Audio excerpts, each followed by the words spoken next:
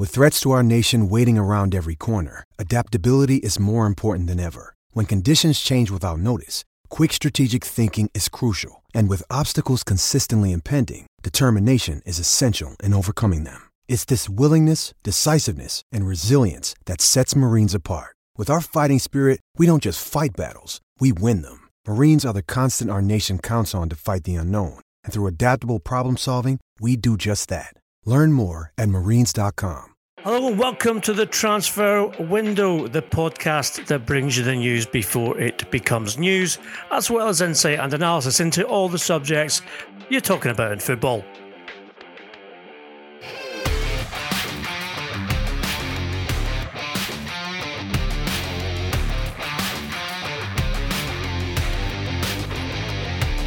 I'm Ian McGarry, and in the absence of Mr. Duncan Castles, who is having his butterfly catching sojourn, we have another butterfly collector. Certainly he would be if he could sing the Weller Classic whenever he gets the chance. Mr. Graham Hunter, presenter and analyst on La Liga TV, as well as journalist and, of course, author and podcaster. You can catch him on The Big Interview and at Bumper Graham on Twitter. Graham, you had some big news at La Liga TV this week in terms of a new signing of your own. Very exciting times. Yeah, it's extraordinary in that this is a moment when La Liga is being poached in terms of talent again by the Premier League. So it's nice to reach out, find that the right hook is still there, and leave the Premier League with a bloody nose, because what you're referring to is the fact that Gary Lineker is joining La Liga Television. It's something that La Liga tell me they and he have been jockeying to find the right way to do. He's been up for it for quite some considerable time, but given that he was, heavily committed to the BBC and to BT and to some of the services around the world that come in and grab him as a freelance, it was hard to achieve. He played here successfully. People forget that he played in a cup-winning side under Luis Aragonés. Many people don't remember that. At a time when Barcelona was in complete turmoil, when the players went on strike, when Luis Aragonés had to come out of his commitment to being Barca manager because of stress, long before Simone Biles and other athletes made it clear that we need to talk about this issue. Luis Aragonés was pilloried for it, but went and took his counselling and got better and was Gary Lineker's coach when they beat John Toshak's Real Sociedad in the cup final. They went on and took that cup win into a Cup Winners' Cup win against Samp. The Samp that Barcelona would go on and play, I think 4 years later at Wembley in 92 without Gary Lineker. By then it was a Spurs footballer at that stage, beating the Vialli, Mancini, Sampdoria side in the Cup Winners' Cup final. Again, Lineker played in those two games, made the assist in the Spanish Cup final. His record against Real Madrid is pretty exemplary, including a hat-trick and a 3-2 win. Ian, when things like that happen in La Liga, you remain a pretty cherished, I'd even go so far as to say beloved figure. His broadcasting experience is beyond reprimand. And La Liga told me La Liga told me on the day of the announcement, about early afternoon, with the announcement coming out at 9, that they'd had 2 million impressions on their tweet saying Gary Lineker's joining us. 2 million. I mean, you and I knew that his impact would be important, would change the perspective of not how La Liga's played, but how it's analysed. So it feels to me, although it's a limited signing, he's not there full-time for the whole of the league. He's coming in and out for the big matches, which is understandable.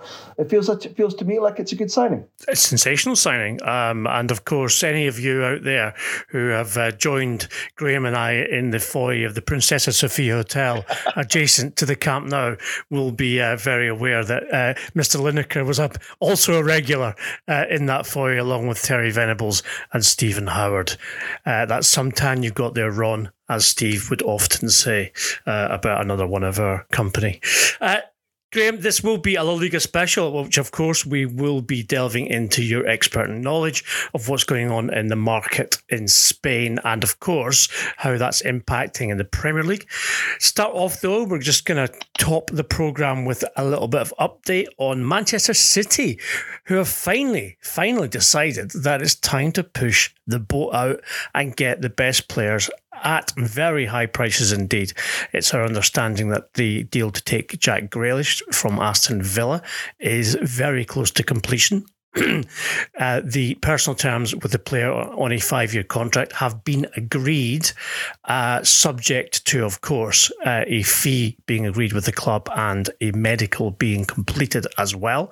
That will obviously be in excess of £100 million with regards to the fee and wages, of course, on top of that, making it a significant investment in the young England international.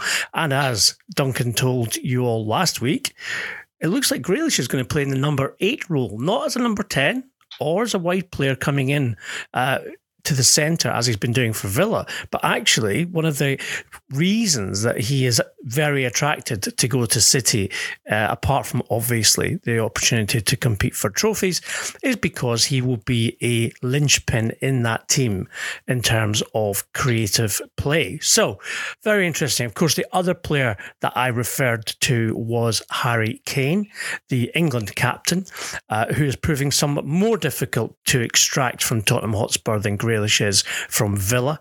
That's because, of course, as we all know, our old friend Daniel Leverage, big listener to the podcast, doesn't like to let anyone go easily, and indeed will fight tooth and nail for the best possible deal.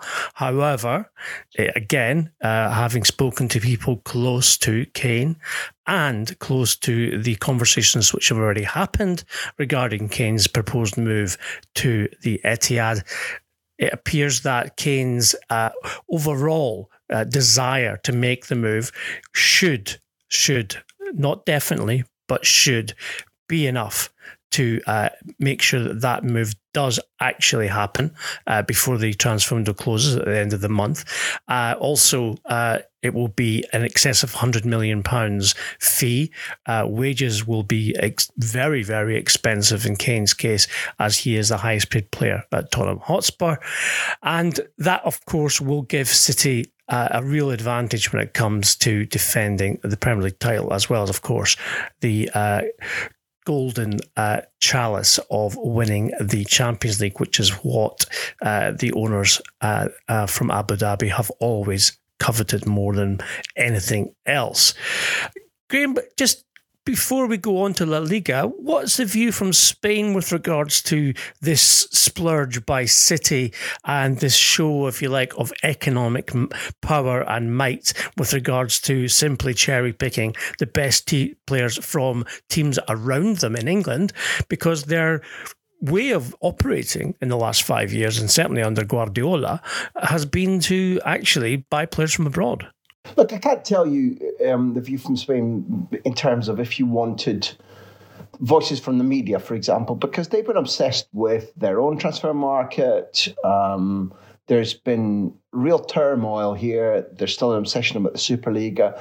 Spain are in the final of the Olympic tournament, having been in the semi-final of the Eurocopa, as they call it over here, European Championship, as you call it in Britain.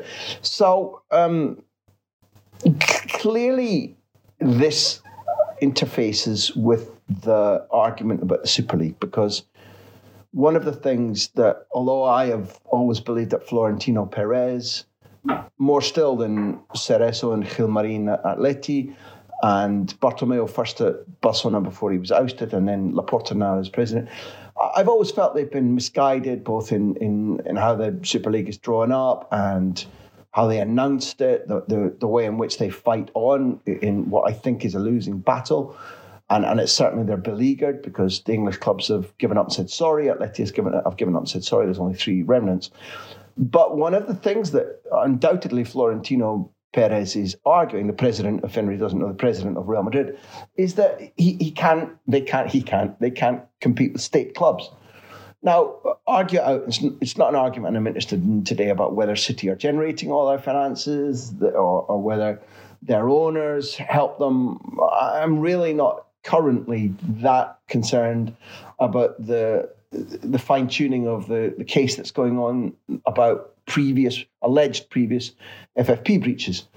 What it's apparent is that some of what Florentino, but other presidents of clubs that are neither owned by foreign billionaires nor owned by state, royal families, call it what you want, argue is that right now, and particularly in the current climate where finances are extremely tight and revenue has dwindled, that clubs like PSG and City particularly, not alone, but also clubs where there's a billionaire funder like Abramovich.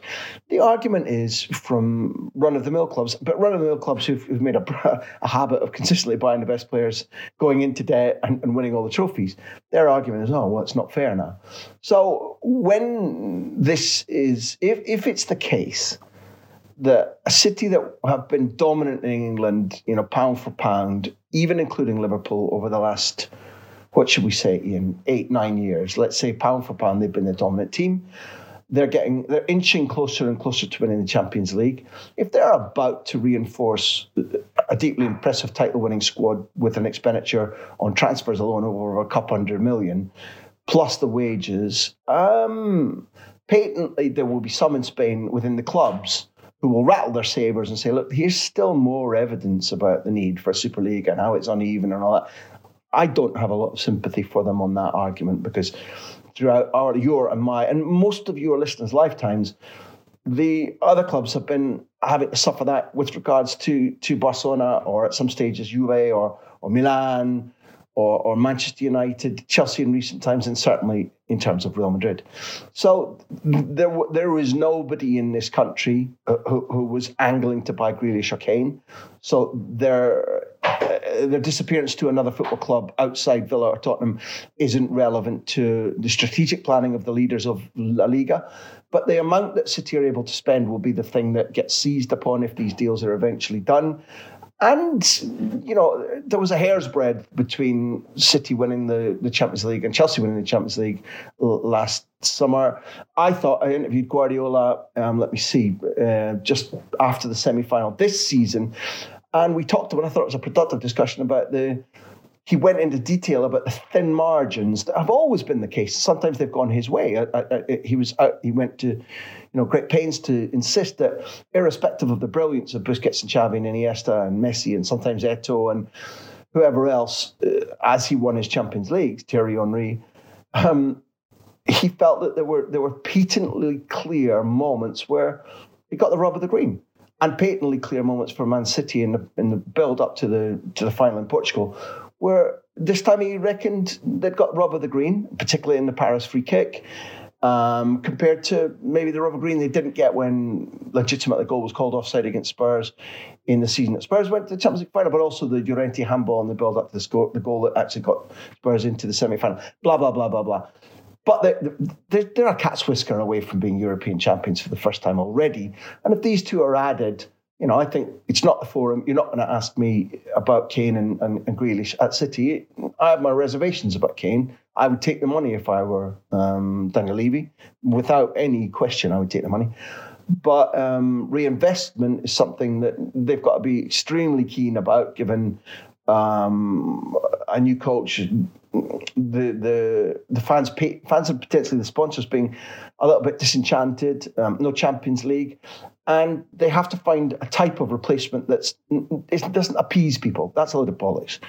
The type of replacement that helps them win trophies. We mustn't lose sight of what buying is about. It's not to have a landmark signing. It's not to appease people, to get the press off your back. No, nonsense. So if they've got somebody out there that they think that they can trade in on a profit when Kane goes to City, it's a deal that they should definitely take. And the Spanish reaction, if you ask me again in a month, when potentially, as you report, the deals are done and the Spanish clubs have done their market, then you'll find the reaction growing to City, already a potent threat, having spent so much money on two high-quality footballers. Certainly is the case, Graham, with regards to what City are planning. I think it's very interesting that when they won the Premier League title before this one in last season, they didn't strengthen sufficiently, and nowhere near it. And Pep went to the board and Khaldoon Al-Mubarak and said, we must strengthen from a position of strength. Here's what I need. Here's what I want.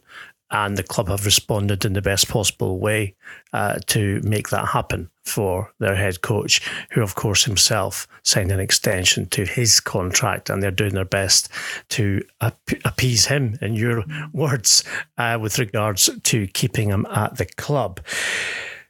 Other side of Manchester, Graham, interesting times at Manchester United. They have given Ole Gunnar Solskjaer an extension on his contract of 3 years. They've also given him some quite nice presents in regards to the players they've bought. We don't need to speak about Jadon Sancho because that's boring, and we've done it for the last year and a half. But we do need to speak about Rafael Varane, who, of course, is also a recruit to United, and the possibility that Kieran Trippier may be making the journey back to England from Atletico Madrid to join Varane in that defence. It appears that, again, that United, a bit like City, are definitely building up a much greater depth of squad for what they hope will be an actual title challenge, because obviously there have been false dawns, certainly, over the last 5-6 years with regards to anything being realistic with in terms of trophies, etc., since Mourinho left. So I'm intrigued by Varane because it's someone that Carlo Ancelotti had at Madrid before. I know it's a player he really likes. They've lost Sergio Ramos now and Varane, so your first choice pairing in central defence has all of a sudden disappeared. What can we expect from Madrid next season in terms of, will they replace by signing, or are there players coming through who perhaps we're not as familiar with, who can actually live up to the standards of Ramos and Varane? It's just a very difficult question to answer. First of all, they've signed David Alaba from Bayern on a free transfer. So in financial terms, to get rid of both Ramos and Varane's wages, and to take what I would categorise as reasonable money for a player who's a year from going out of contract in the Frenchman's terms, and to take the Austrian in without transfer expenditure, but okay, on a big salary. You know, net in these times of not only restrictions, but net in these times where Florentino Perez continues to desperately try and save money, which he's been doing for 3 summers now, to either get, first it was either Neymar or Mbappe. Neymar, I think, is now not only off the agenda, I think it's a forgotten dream, and I think correctly so. But there's a huge obsession with Mbappe. I have no doubt that very soon, I don't think this season, but I also don't think it's impossible that it's done this season. Mbappe is patently not fully enamoured of staying at Paris Saint-Germain, albeit that they look a much more potent force now. The relationship with sports director at PSG, Leonardo, is I think is broken. It's not good. It's certainly not in a shape where Mbappe is going to continue negotiating with him. He's going to negotiate with the owner. And therefore, Florentino's idea about getting Mbappe is lodged in his brain. He tends to get his way. He will accept having to fight a long war rather than a short battle.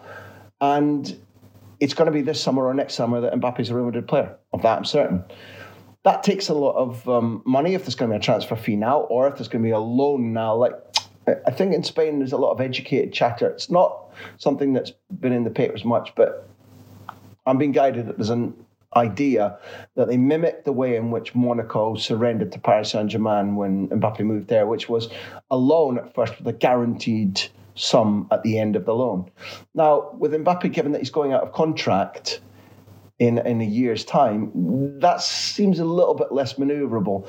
But there is still the idea that rather than saying, Real Madrid saying, okay, we're just going to wait and you're going to lose him for nothing, that they take him now on a loan and there's a guaranteed sum at the end of the season when, in effect, he'd have been worth nothing and Paris Saint-Germain will recoup nothing.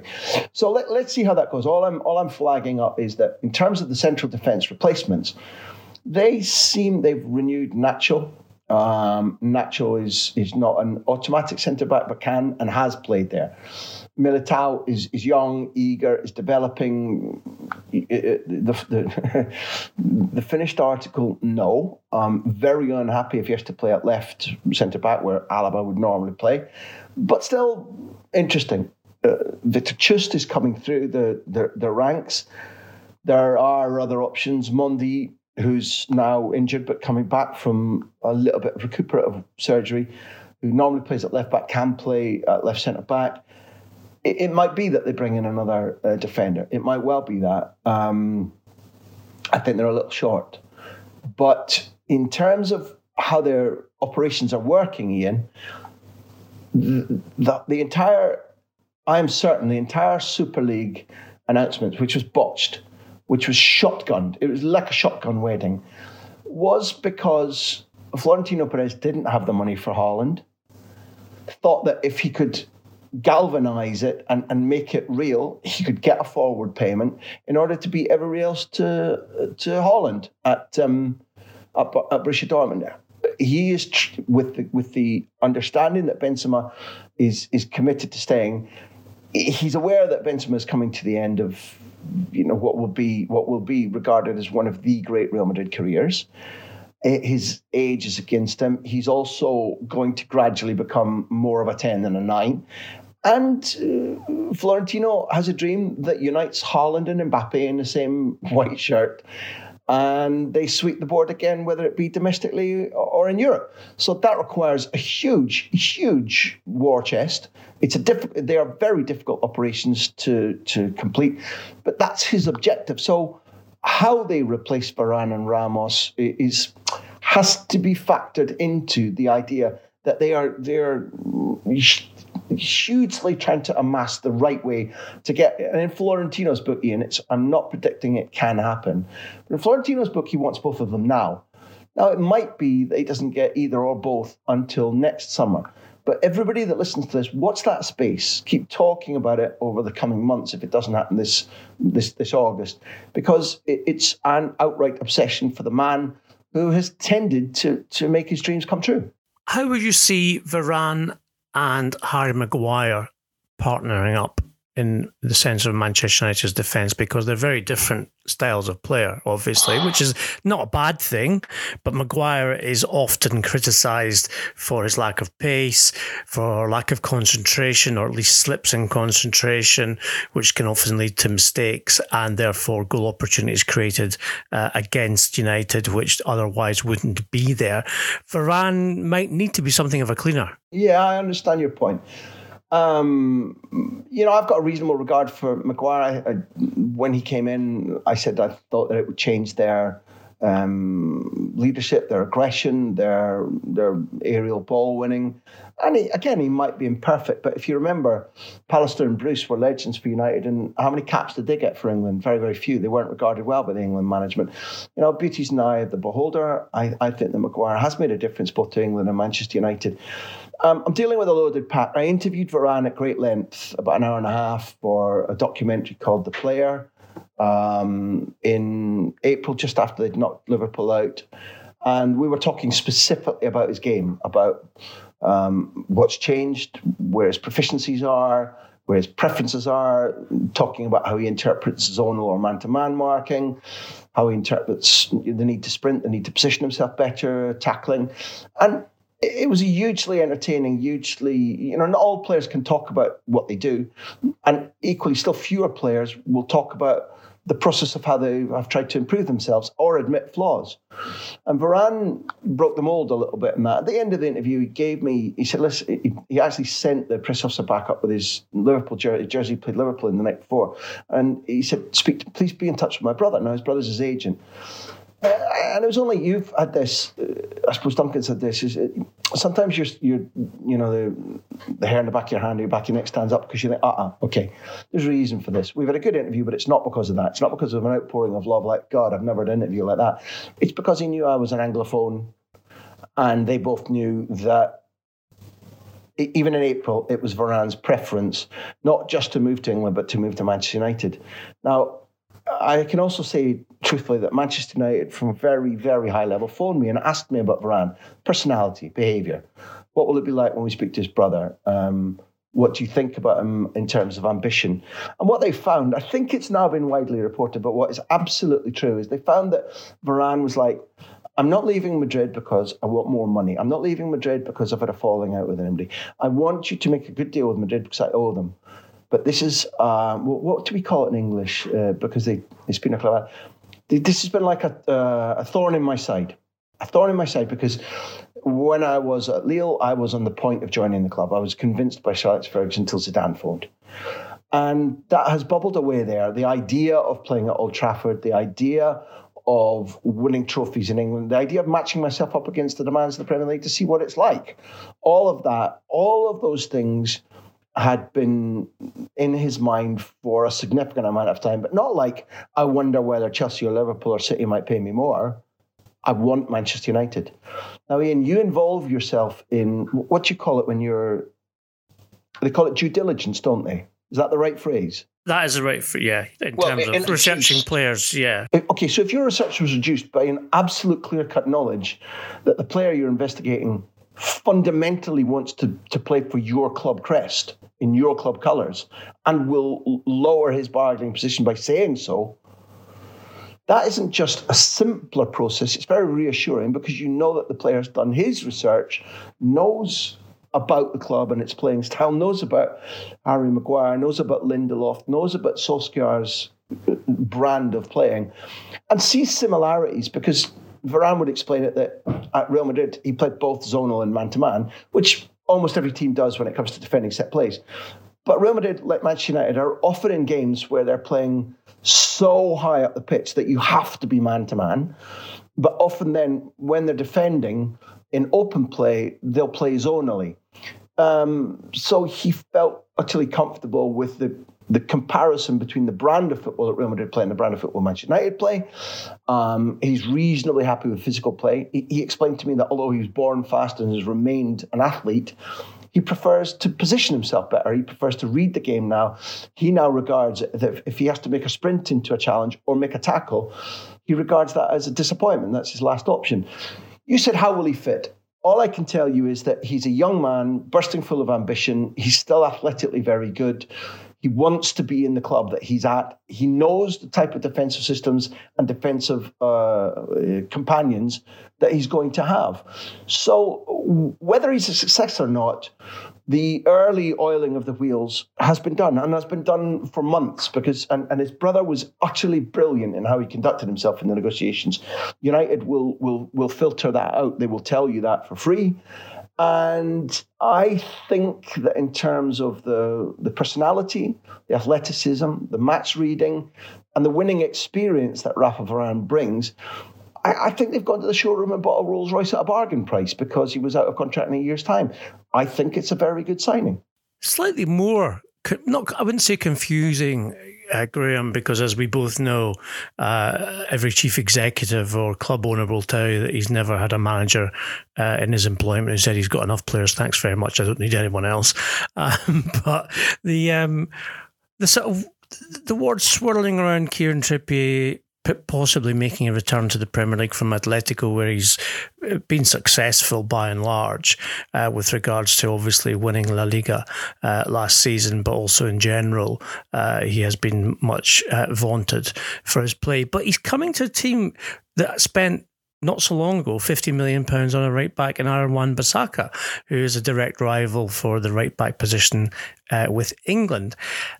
It would seem that there's something more to this, that maybe Trippier has decided that he's not as comfortable in Spanish football as perhaps we assumed he was, or that there's a reason for why he wants to return to England beyond football, because it's not necessarily a duel that looks particularly attractive when you're up against someone as athletic and also skilled as Wan-Bissaka for your weekly place in the team. Yeah, look, without being argumentative, I don't think players look at it like that. I think that's a good way for us to write about it. And we like to build stories, to build drama, to play people off against one another. But I think every confident footballer, and you know Kieran Trippier is a confident footballer, he was a reasonably important part in England's push to the semi-finals of the World Cup and then to the final of the Eurocopa. he was, excuse me, the croak in my throat, he was undoubtedly one of the players, even with a 10-game ban, one of the players of Atleti's championship winning season. He's not short of confidence. I also think he's not short of character. If you look at the man who walked out of the Metropolitano, having lost the Champions League final with Spurs, and said, I wasn't good enough, I haven't been good enough all season, I'm going to have to have a word with myself, this is my standards up. And the next minute he's at Atleti, and his standards go up, and he learns Spanish quickly, and he becomes a fundamental part over 2 seasons of Atleti's push for trophies. Then you're talking about somebody who's not going to... And Wan-Bissaka is patently a good athletic footballer, somebody I've spoken to, a very shy boy. It surprised the life out of me exactly how reserved and shy he is, but people like him. I don't think Trippier's going to look at it and think, well, should I fear the competition? I'm going to be careful here because I know a little bit more about it than I should say, but the things I can say for sure, yes, United definitely want him. Yes, he does want to come home. Not in terms of banging on the door, let me out, but having won the title at Atleti at his age, with the England thing patently growing, with a World Cup coming around pretty quickly on the horizon. And I think that if you've been one of those daring footballers from Britain and Ireland, because over our lives, again, they've tended not to want to even risk going abroad. When you actively want it, you try it, you win. And if Manchester United are interested in you, why wouldn't you think, I tell you what, this could be the moment. This could be the moment to take what I've learned in red and white in Spain and put it in red and white in Salford. Look, the second thing is that, again, what I know is Atleti, and particularly Simeone, are utterly determined not to let him go. They have a clause in his contract whereby if he plays X number of games this season, which, unless he's injured, Simeone will ensure he does, there's another year adds on to his contract. So they are treating the negotiations, they're saying to United, they're offering ridiculous prices. I mean, truly ridiculous prices that, given Trippier's age and the fact that United went into this thinking he's only got a year in his deal, it doesn't tally with the calculations they did to prepare themselves for this bid. So because Simeone actively doesn't want to lose him, and because Atleti are quoting prohibitive prices, and because Trippier only has a preference to go back to Manchester United rather than, I'm going on strike, ballpark, I think the likelihood is that he stays at Atleti. I can't say definitely because I do not speak to, his camp in detail. I can't tell you, listen, he's gonna force his way out or he'll settle for staying. What I do know about the state of negotiations, what I'm explaining to you there, is fact. And therefore, on balance, with how many weeks of the market left, Ian? Is it really the end of August? It's September the 3rd, I think it closes. Okay. With relatively little time, let's call it a month, there's certainly time to do the deal. But I think, on balance, I think Atleti are going to want to retain the man, do as little business as they can, apart from retouching. They brought in Rodrigo de Paul. So I think for the price that they're being asked, United will not buy. And I can't see quite yet what would lower the price. Maybe Trippier needs to go on to Rafa Varane's brother if he wants to move, the sounds of things. Maybe he needs to be in a contract that isn't about to extend by 1 year if Simeone plays him often enough this season, which Varane didn't have. Indeed, le magicien. One other player I want to talk about, Graham, in this La Liga special, because it seems that English clubs are kind of setting a trend now of going to La Liga and taking some of the best known and best talent as well. That. Yeah, thank you. No. Look, I'd say there's more than enough talent in Spanish football to go around. But Jules Koundé, the France international, a buyout clause of around €75 million. Chelsea have agreed to personal terms with the player. They haven't yet met that asking price to Sevilla with regards to buying the player out of his contract. The general word around Stamford Bridge is that if they need to, they will do that. It's certainly the case that Big Tam Tuchel, as we like to call him, is certainly not entirely satisfied with his roster of defenders, and already has been offering or allowed the offering of Kurt Zouma and Andreas Christensen to other clubs with regards to potential moves, stroke swap deals, part exchanges, etc. Another, big smoke signal that this is going to happen because he's not satisfied with what he's got in terms of his defence, and he wants to beef that up. And Koundé obviously is one of the best young defenders in European football. Again, it's one of those transfers where the players left France to go to La Liga, developed almost exponentially in a short amount of time for someone his age. And of course, you have to look at it and think, well, it's partly the riches of the Premier League which is making this attractive, this move, because clearly he will be paid more than double what he's currently getting. Yeah, but there's something else that lies there. You're not wrong. You're not wrong. But let's draw a line under that and say that when he was at Bordeaux, his coach was Gus Poyet. Now, before Gus became what's currently a very successful coach of Universidad Católica, Seb Rosenthal's old club. He was one of our collaborators on La Liga television. And the instant that Monchi did that deal for Koundé, Gus said, look, there's a fabulous player in there. He said he was ultra young with Gus. I guess he was about 18. He said he loves to go on a little excursion. You play him at right centre back, right back, and you'll look up and you'll find him playing at left wing or centre forward, and he just has this massive urge to go and enjoy himself on the pitch. But he said, believe me, there's a marvellous football in there coming. Now, what's happened at Sevilla is that he's had really good tuition from Lopetegui, but irrespective of the fact that he'll earn more money at Chelsea than does at Sevilla, unquestionably he will. Koundé is driven by wanting to be regarded, but being able to prove he's the best in his position in the world. That is, again, without any question, it's a matter of fact that he believes that's what his job is. He doesn't believe he's there now, but he believes that the way to do that is to be in a team, and I'm not saying wherever, but in a team that could pay 75 million to buy him, that could give him the right wages, but which will be outright competing every year to either be champion or win the Champions League. Now, Sevilla are a trophy-winning club. That's proven.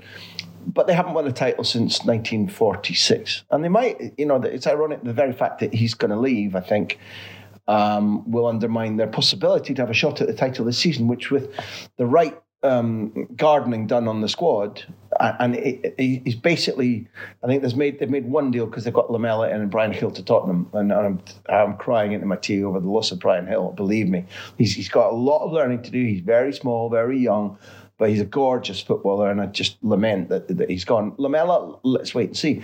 But Sevilla haven't really done good business apart from Lamela, and that's very, very unusual for them. And they need, they've got Dimitrovic in goal, the Serbian goalkeeper, who's fabulous. But Koundé very nearly went to Manchester City when they came in from last season.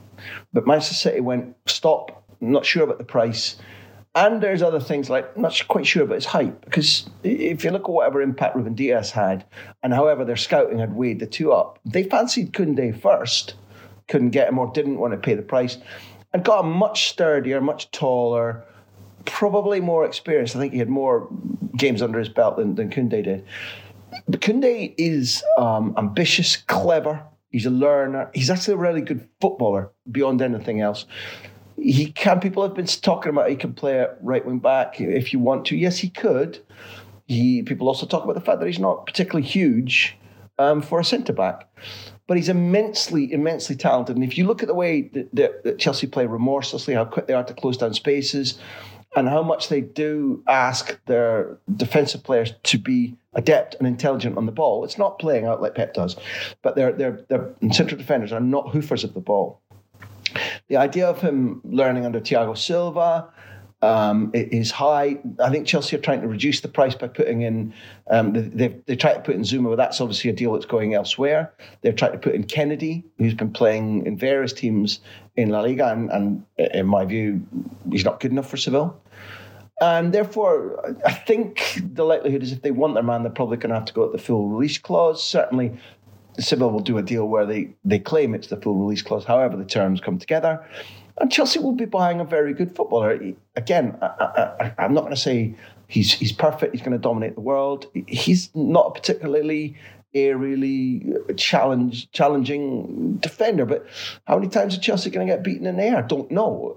Suffice to say, Ian, I think that Sevilla need the money in, even though they made a huge profit on the Bryan Hill deal.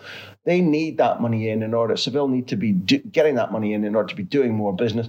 And again, I think one of the due diligences you find yourself doing in your work is checking out a player's ambition, character, attitude, how will he react to a new environment, how will he react to new challenges. And the answer, I bet you, with Koundé is, well, tick every box. Well, we look forward to seeing him in the Premier League, that's for sure. We should also just mention very quickly that one of the backroom staff at Tottenham of a certain age has already nicknamed Bryan Hill Benny. I'm sure some of you will get the reference. Of course, the players have no idea what he's talking about, but they've adopted it anyway. So Benny Hill is now playing for Tottenham Hotspur.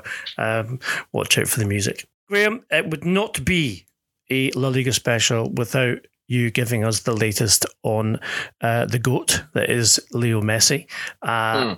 Lots and lots of speculation that the contract has been agreed but not yet signed for him to stay and indeed complete his career at FC de Barcelona. Is that your understanding? And more than just that, you have reported extensively for us on the Transfer Window podcast about Barcelona's financial difficulties regarding their debts and their spending, etc. Where exactly are they getting the money from, not just to do the Messi contract, but indeed if they're going to actually mount a challenge for trophies next season?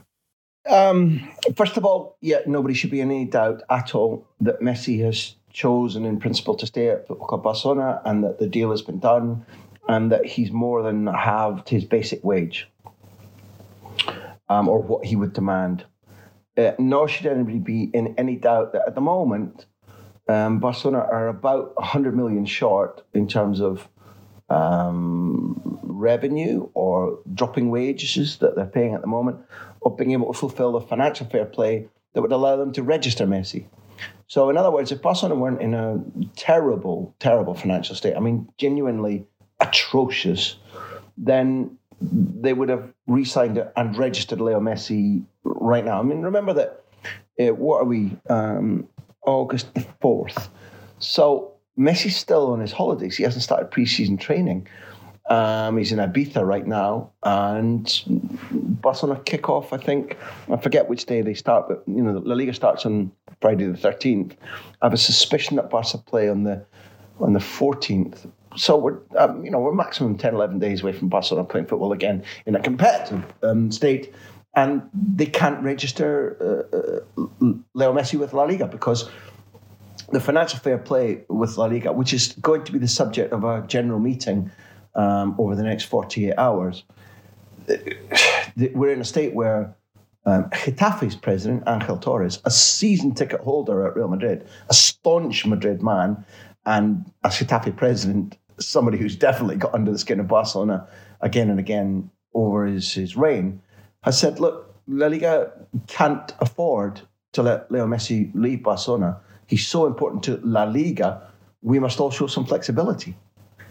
Well, that's a pretty extraordinary statement from somebody whose club stands to benefit individually only if they're more likely to beat Barcelona in clashes between the two clubs. And if you look at the scores, between the sides over the length of Messi's contract, he's done a lot of damage to Getafe.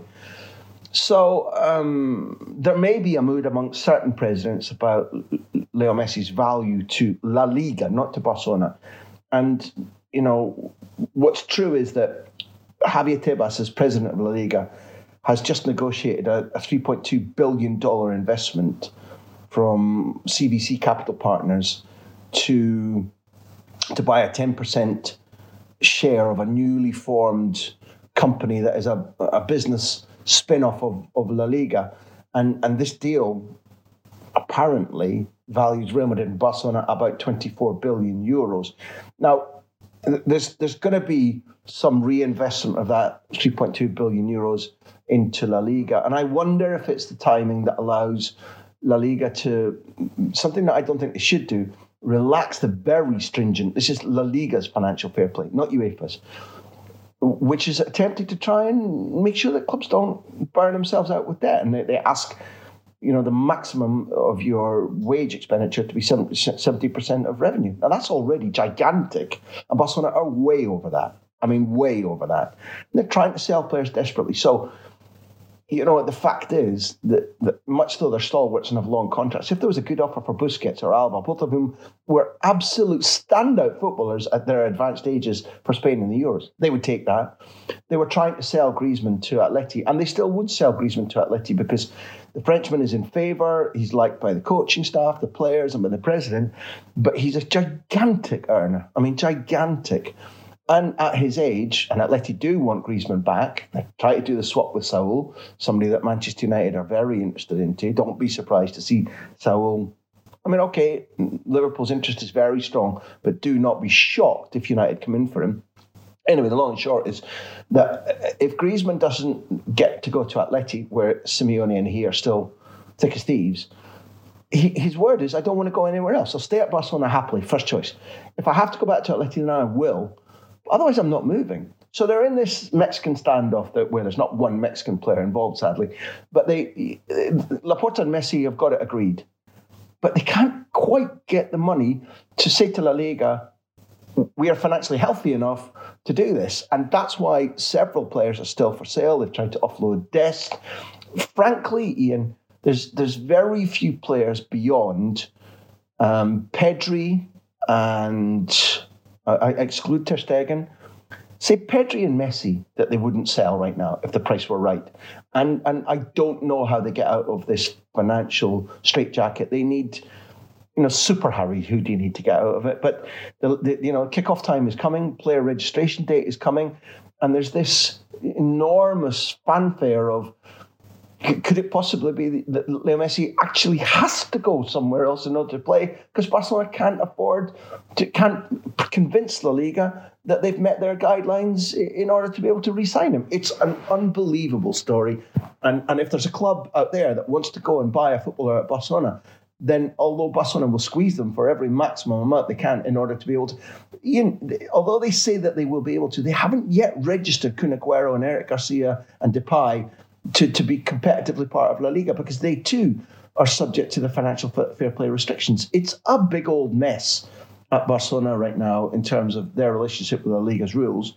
And I'm not complete. I think Eric Garcia, Depay and Aguero will probably be registered. But how they get all of them registered plus Messi on deals that they can show legitimate to La Liga and meet fair play stipulations, I don't have that answer. Sounds like a job for Rafa Varane's brother. Get Juan Laporta to get him in to sort out the mess, perhaps. It would be astonishing, Graham, absolutely astonishing if everything that we have seen at Barcelona with regards to Messi, that he ends up not being registered. It seems incomprehensible. And you'd like to believe that somewhere, somehow, there'll be sufficient, you scratch my back, I'll scratch yours, in order for it to happen. It's just that I wish I could tell you, even speculatively, how it might happen, although I do guide you to the announcement about the CVC Partners investment in La Liga and that gigantic sum coming in. So, everybody... be aware over the next 48, 72 hours about, suddenly clubs have decided that they can relax FFP a little bit and boy, look what's happened. But beyond that, if that doesn't happen, then damn it, you'll have to speak to me at the end of the month or when the transfer market's finished and say to me, how the hell did they do it? Because right now, it looks like a pretty crappy picture. If you're Juan Laporta, boy, you've got a bloody tough August. Well, I seem to remember you and I hanging about Madrid when they had similar-sized debts in relative terms and then sold the old training ground to the Ciudad Sportiva. Yeah, they did, but no such deal available at Barcelona. COVID now, overpaying, wages overpaid. I mean, it's been... Listen, if you want to put one thing down on the record in the Transfer Market podcast about Bartomeu, who lives about 60 feet away from me, and because he got kicked out of his marital home in his little pied-à-terre that he lives in now. his ruling, his running of Football Club Barcelona will go down in history as not only an outright joke, but there's still criminal investigations into that. So in terms of Football Club Barcelona, I wish the only story was Messi, but watch this space.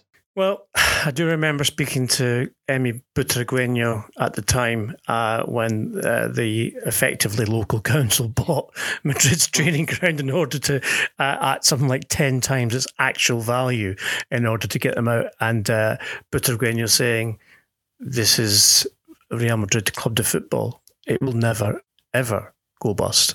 This is how we roll. Yeah, exactly. That's just one of the things that we all accept.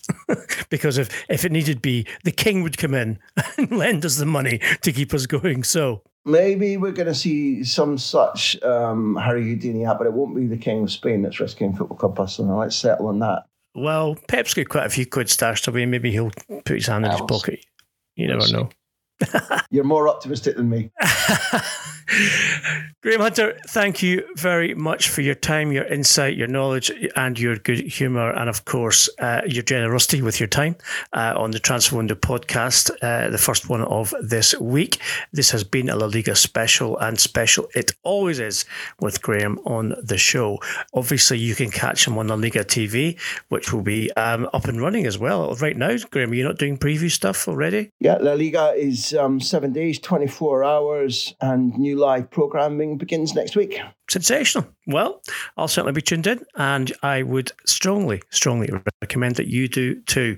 That's it for today. However, if you want to be in touch on our social media platforms, then please use @TransferPodcast on Instagram, Facebook, and Twitter.